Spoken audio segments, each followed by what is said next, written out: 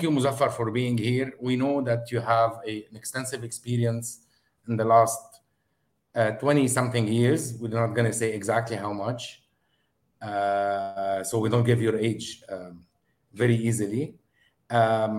We, I would like to, with you, to start ask you about whatever is happening at the macro level, whatever is happening now around the world. We're hearing about a crunch. We're hearing about things. And what do you think this is the effect? This would affect the UAE in particular, or the GCC in general? Okay, thank you, Sadek, for the intro. Let's start with a bit of a macro picture. I mean, the world today is suffering from shocks, extraordinary shocks, i.e., the war on Ukraine, inflation, disruption of supply chains, China being fully locked down, major production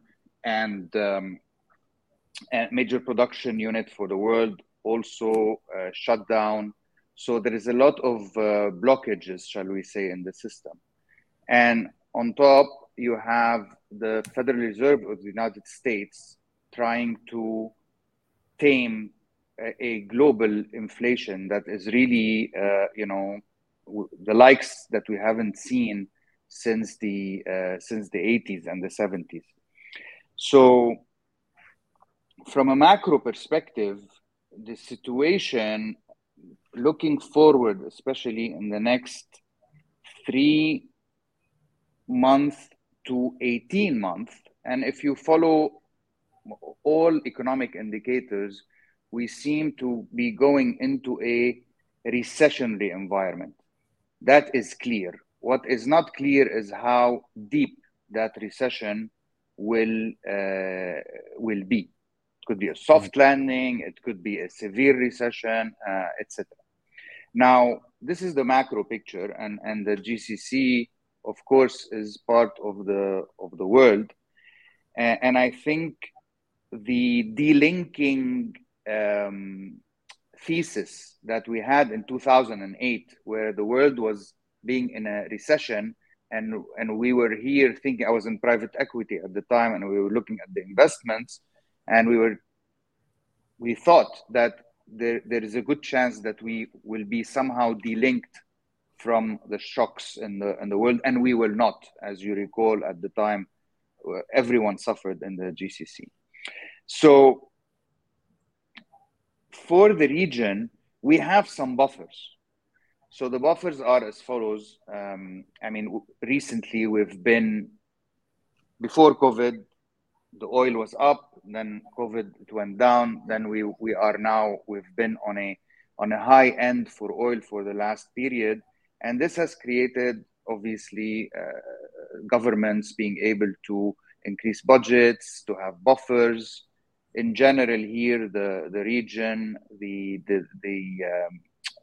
debt levels are not high. Plus, in the region is opening up significantly.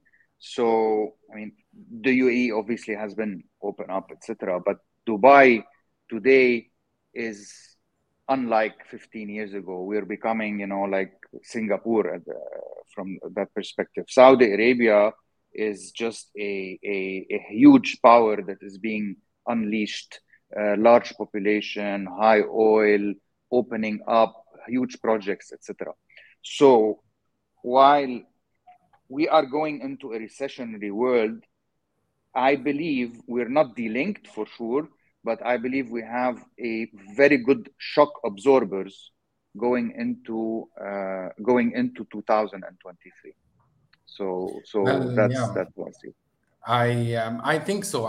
We have both witnessed. I have witnessed personally, living in UAE and the GCC for so long, that the governments have always been prepared and were always able to find solutions to weather these things. The big question is, okay, so this is happening around the world. We're coming out from an era where money was in abundance, investments were a bit easy, between the brackets. So now how can businesses that are already now operating weather this storm being a heavy storm or a mild storm or a small storm or a small wind. How can the businesses, what should businesses do to weather this change that's happening? So first of all, before what they do, let's talk about the direct and most obvious impacts that probably everybody is suffering from or is experiencing. So first of all, you have part of your cost structure. Everything is in an inflationary drive, if you will, whether it's your energy costs, your utilities. If you are in a business that has food as part of your cost structure, this is going up. Everybody who has any type of leverage, any type of bank interest, bank loans, whether they're term loans, whether they're working capital facilities, are being also affected by an increase in interest rates. So this effect on cost structure creates also a retrenchment of businesses. So people want to spend less cash. People are hoarding cash, and that creates also a liquidity crunch within the business environment, if you will. So going into this environment, the fitter you are, the better you are going to be able to face this environment, shall we say. And cost cutting is something that businesses should be doing all the time anyway. They should be always trying to operate as efficient as possible. But in many cases, I've seen this in my private equity career, whereby we used to look at companies all the time, the portfolio companies that we wanted to get into, the companies that I ran recently, plus at where I'm at today at Royal Catering. You always see that people they forget about cost cutting, and things start to fatten up.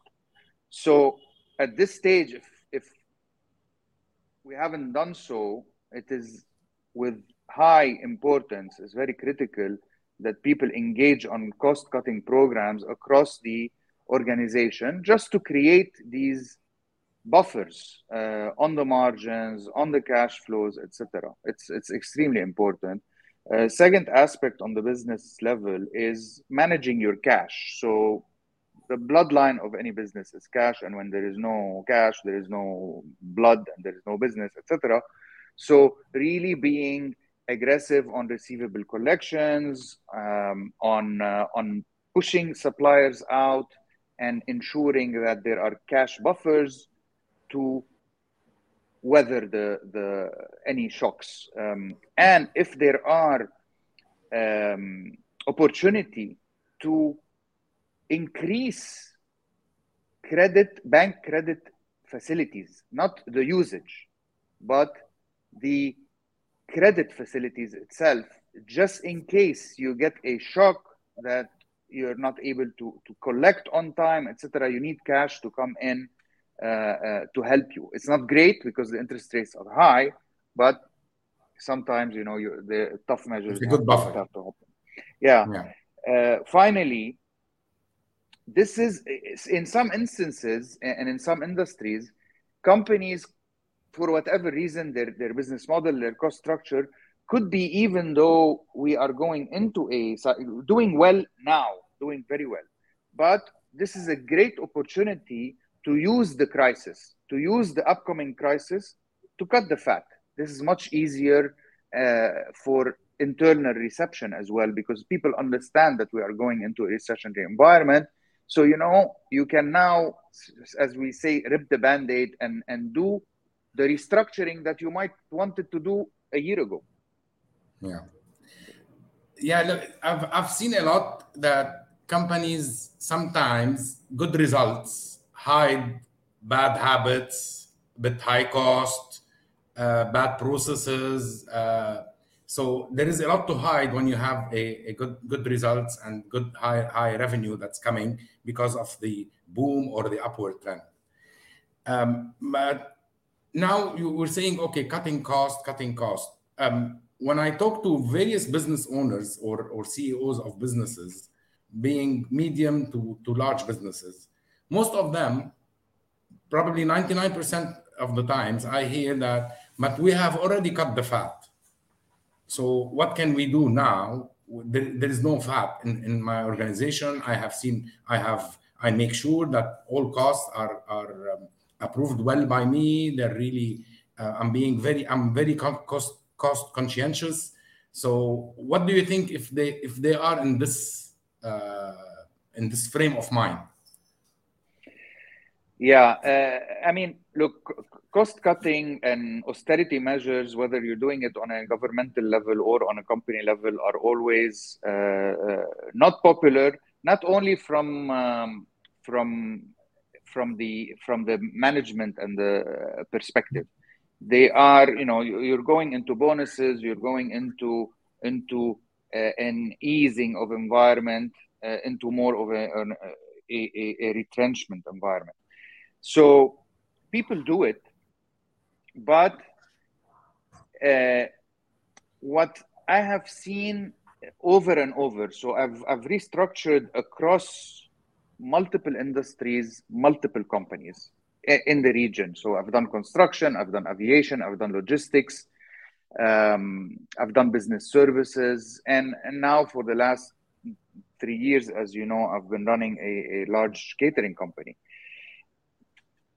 When you start to do cost cutting and restructuring, you go in and you comb through the organization in one swoop, and you arrive at a certain result. And at that stage, you say, all right, I've done my cost restructuring, I'm done.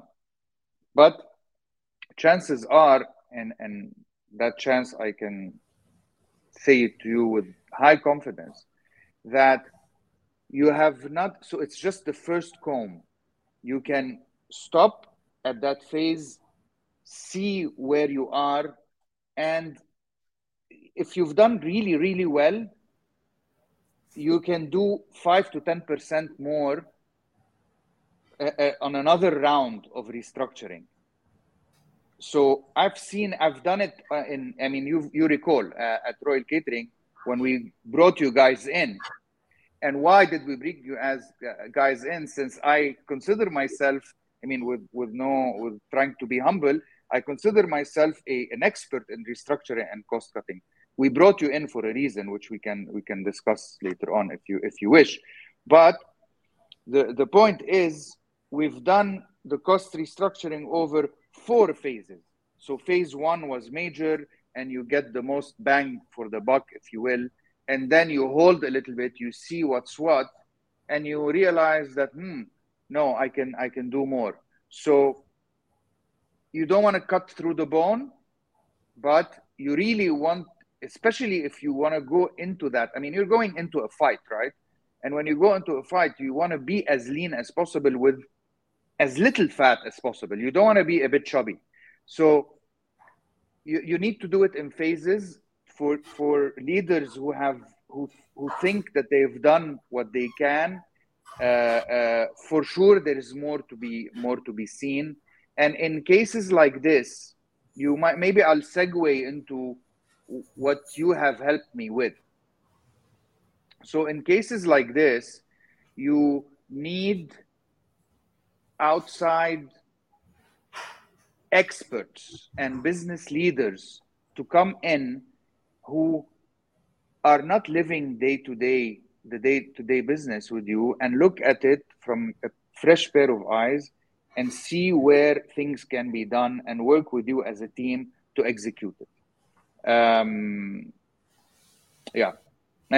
answer is you can do much more than what you think you can do. Okay, so you didn't think you didn't bring us guys on board just to be the bad guys. Well, in some instances, it's a few things.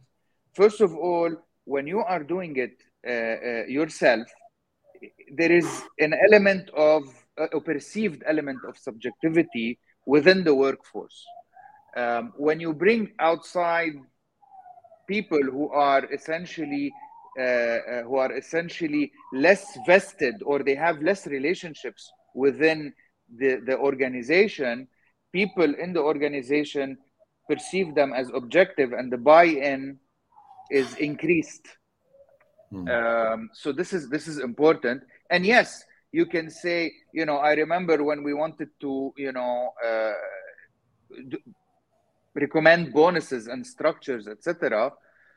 I knew what I wanted to do, but I said that, Zeder is going to do a benchmarking here, and we're going to go with what Zeder recommends. And people did not like some of the recommendations, but it's much easier for them to not like you, and then you leave, and then I stay with it. But I think the most important part is, and also here, you want to bring people who are not called, I mean, they're called consultants maybe because they are on a periodic project to come in and help you. But the last thing you want is people who come in suits and ties and look at the business and do a PowerPoint presentation, and and just leave you with a deck, and there is nothing. Basically, I've worked with consultants throughout my life, and when we were buying companies and study them, and in many instances, they borrow your watch and tell you what time it is. And this is not what you want. You want business leaders who are in execution form, who come in and think as a business owner with you, rather than traditional consultants. I don't want to name the big consultant firms, but I'm sure everybody knows who they are. With all due respect, half of my friends work with these A grade companies. And the irony is, just to mention that when we started Zeder 12 years ago, we started because we had difficulties working with consultants and finding the right ones who are able to really get down with us on the ground and do the work, and not, as you said, borrow your watch and say nicely what time it is. So when we say transformation, cost cutting, changes, all of these, most of the people start thinking that this includes the C-suite or the first level or the senior type of people in the business. Is this true, or what do you think? I view companies as an organism, as an organism that has, an organism doesn't have different organs with it because it's one organism, but and that's a bit of a trick here. But I see really as the companies as one being, shall we say, that have different parts, and all these parts are very much interlinked, right? And I'm not talking about, and this is really something you need to go a little bit philosophical here, but it's people within the organization that are all interlinked from a culture, from a thought perspective, from all of that, and the departments and the cash flow and everything is interlinked. So executing any type of change program, whether it is a cost-cutting program, whether you want to change, you don't have to. I mean, by the way, now we're talking about cost-cutting because we're starting, in the beginning talking about the macro and the recessionary world, but it could be strategic pivoting. We are actually in a great economic environment, but we have competition that is coming in. We need to transform what we're doing, etc. Any type of change program, i.e., cost-cutting, strategic, introducing new revenue stream, finding new small niches, small pivots here and there, thinking of doing an M&A with another company, whatever it is. Any type of program needs the highest level of success for this, needs the largest buy-in within this organization. The higher the buy-in you have, the better chances for it to be successful. I mean, what we're saying is very logical, you know. Yeah. So, and the top layer is the agent of change. They are the one who are going to introduce the change to the rest of the organization. So, what you want to do is definitely you don't want it to stop at the C-suite. You want to include the generals. So the C-suite and the directors, shall we say, of the organization. So call it, 3 C-suites and maybe 10 directors across different verticals, etc. These guys need to be really in one movement. Yani they need to steer the ship in all of them in one direction for everybody else to row in that direction.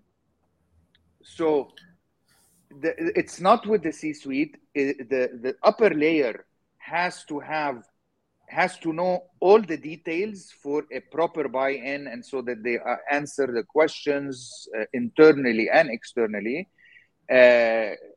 Now, for the rest of the organization, they need to know exactly what's going on so that there is buy-in and they don't fight it.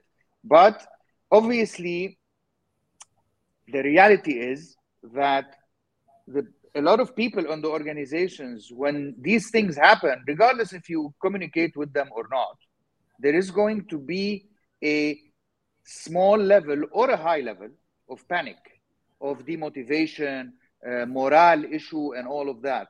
They don't care if the C-suite told me that we're going to cut costs by 20 and 30%. What they care is, am I going to be of the 20 or 30% or not? So how do you balance the executing the change led by the C-suite and the directors with bringing on as much people as possible and keeping them motivated? And while you let people go, because you might have to, it has to be in a measured approach. It has to be properly communicated, and people need to leave with dignity and respect. And the people who remain on board will remember that at that time, this company treats its people with dignity and respect, even in a time of serious change. Yeah, I agree with you, and that's why so many times we try to do the change as quickly as possible, not to really drag for a few months, because the morale will go down. So we plan the change, then we do it quickly, and then we announce and we communicate that it's done, it's ended. The big wave came and took whatever it needs to take, and now we're gonna sail again, and this will help that the morale doesn't go as down as it needs.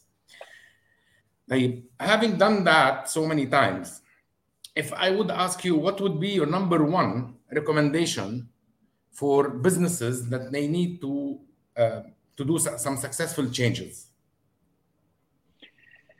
I think I hinted on my number one, and I think you hinted on your number one, and they're both super high on the agenda. There are others, but I really think that that buy-in is extremely important. You need people to buy into whatever change you are going to do for it to be successful. So that would be. Now, how do you get buy-in is another story. But one, speed also is.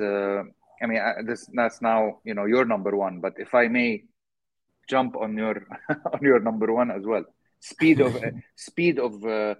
execution, and that includes fast decision making and having a very clear plan to execute and a timely plan to execute. So if I were to not, it's if we want to call it, the number one is a plan that has buy-in, timeliness, and efficient decision making. So really having a super plan that has these elements.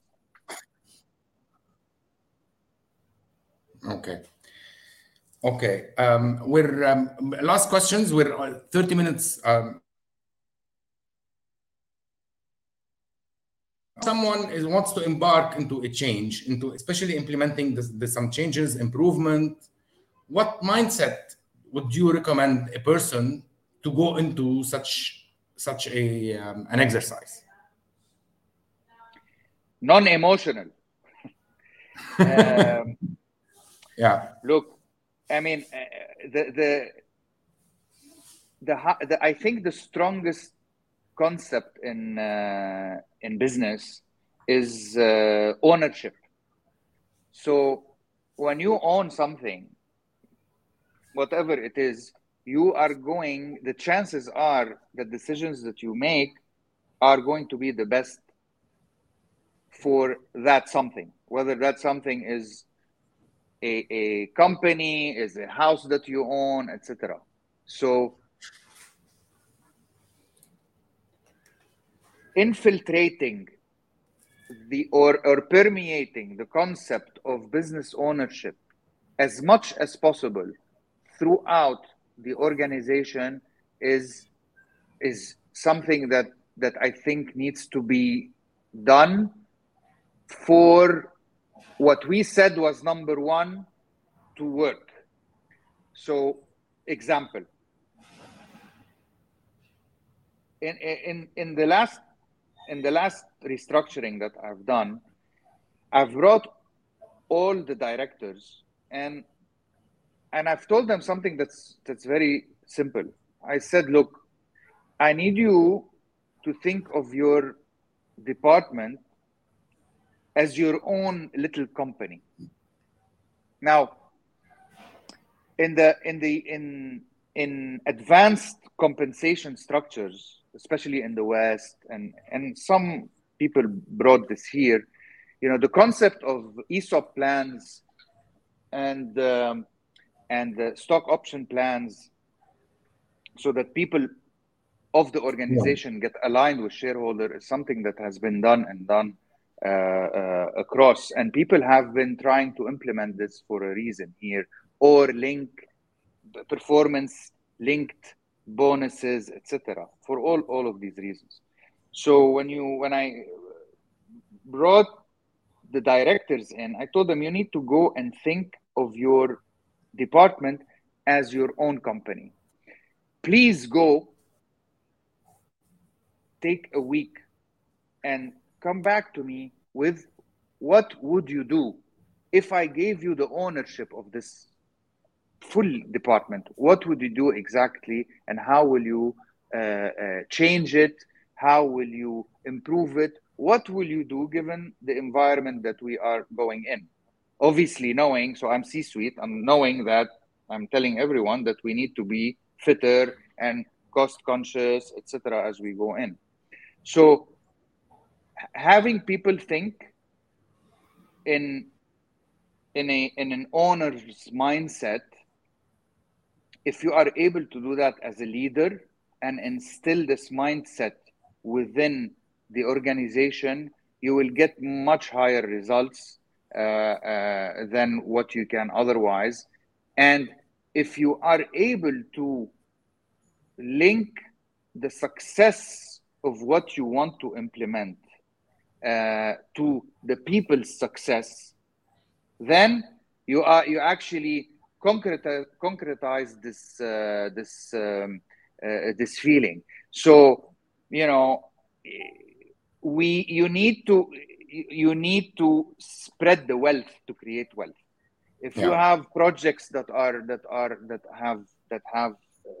tough, that need timelines, that need execution, etc., why not link compensations to certain benchmarks, etc., so that people think like you as a business owner. The CEO needs to think like the shareholders, and the shareholders. Then you don't have an agency problem, and everybody thinks the same, and you drive towards the same goal. Yeah, everybody talks about alignment, but few just really actually are able to really move and align everyone in the same direction. Okay, I think we've yeah, we're like 5 minutes, a little bit. We extended 5 minutes on the time. I just want to share to tell everyone that whatever we're talking about mainly small and medium-sized businesses, right? Probably in corporates, the lift is a bit heavier, and corporates will need definitely external help working with the high end, or the change management, the big change management groups like ProSci, for example, or anything. This is because the spread is too big.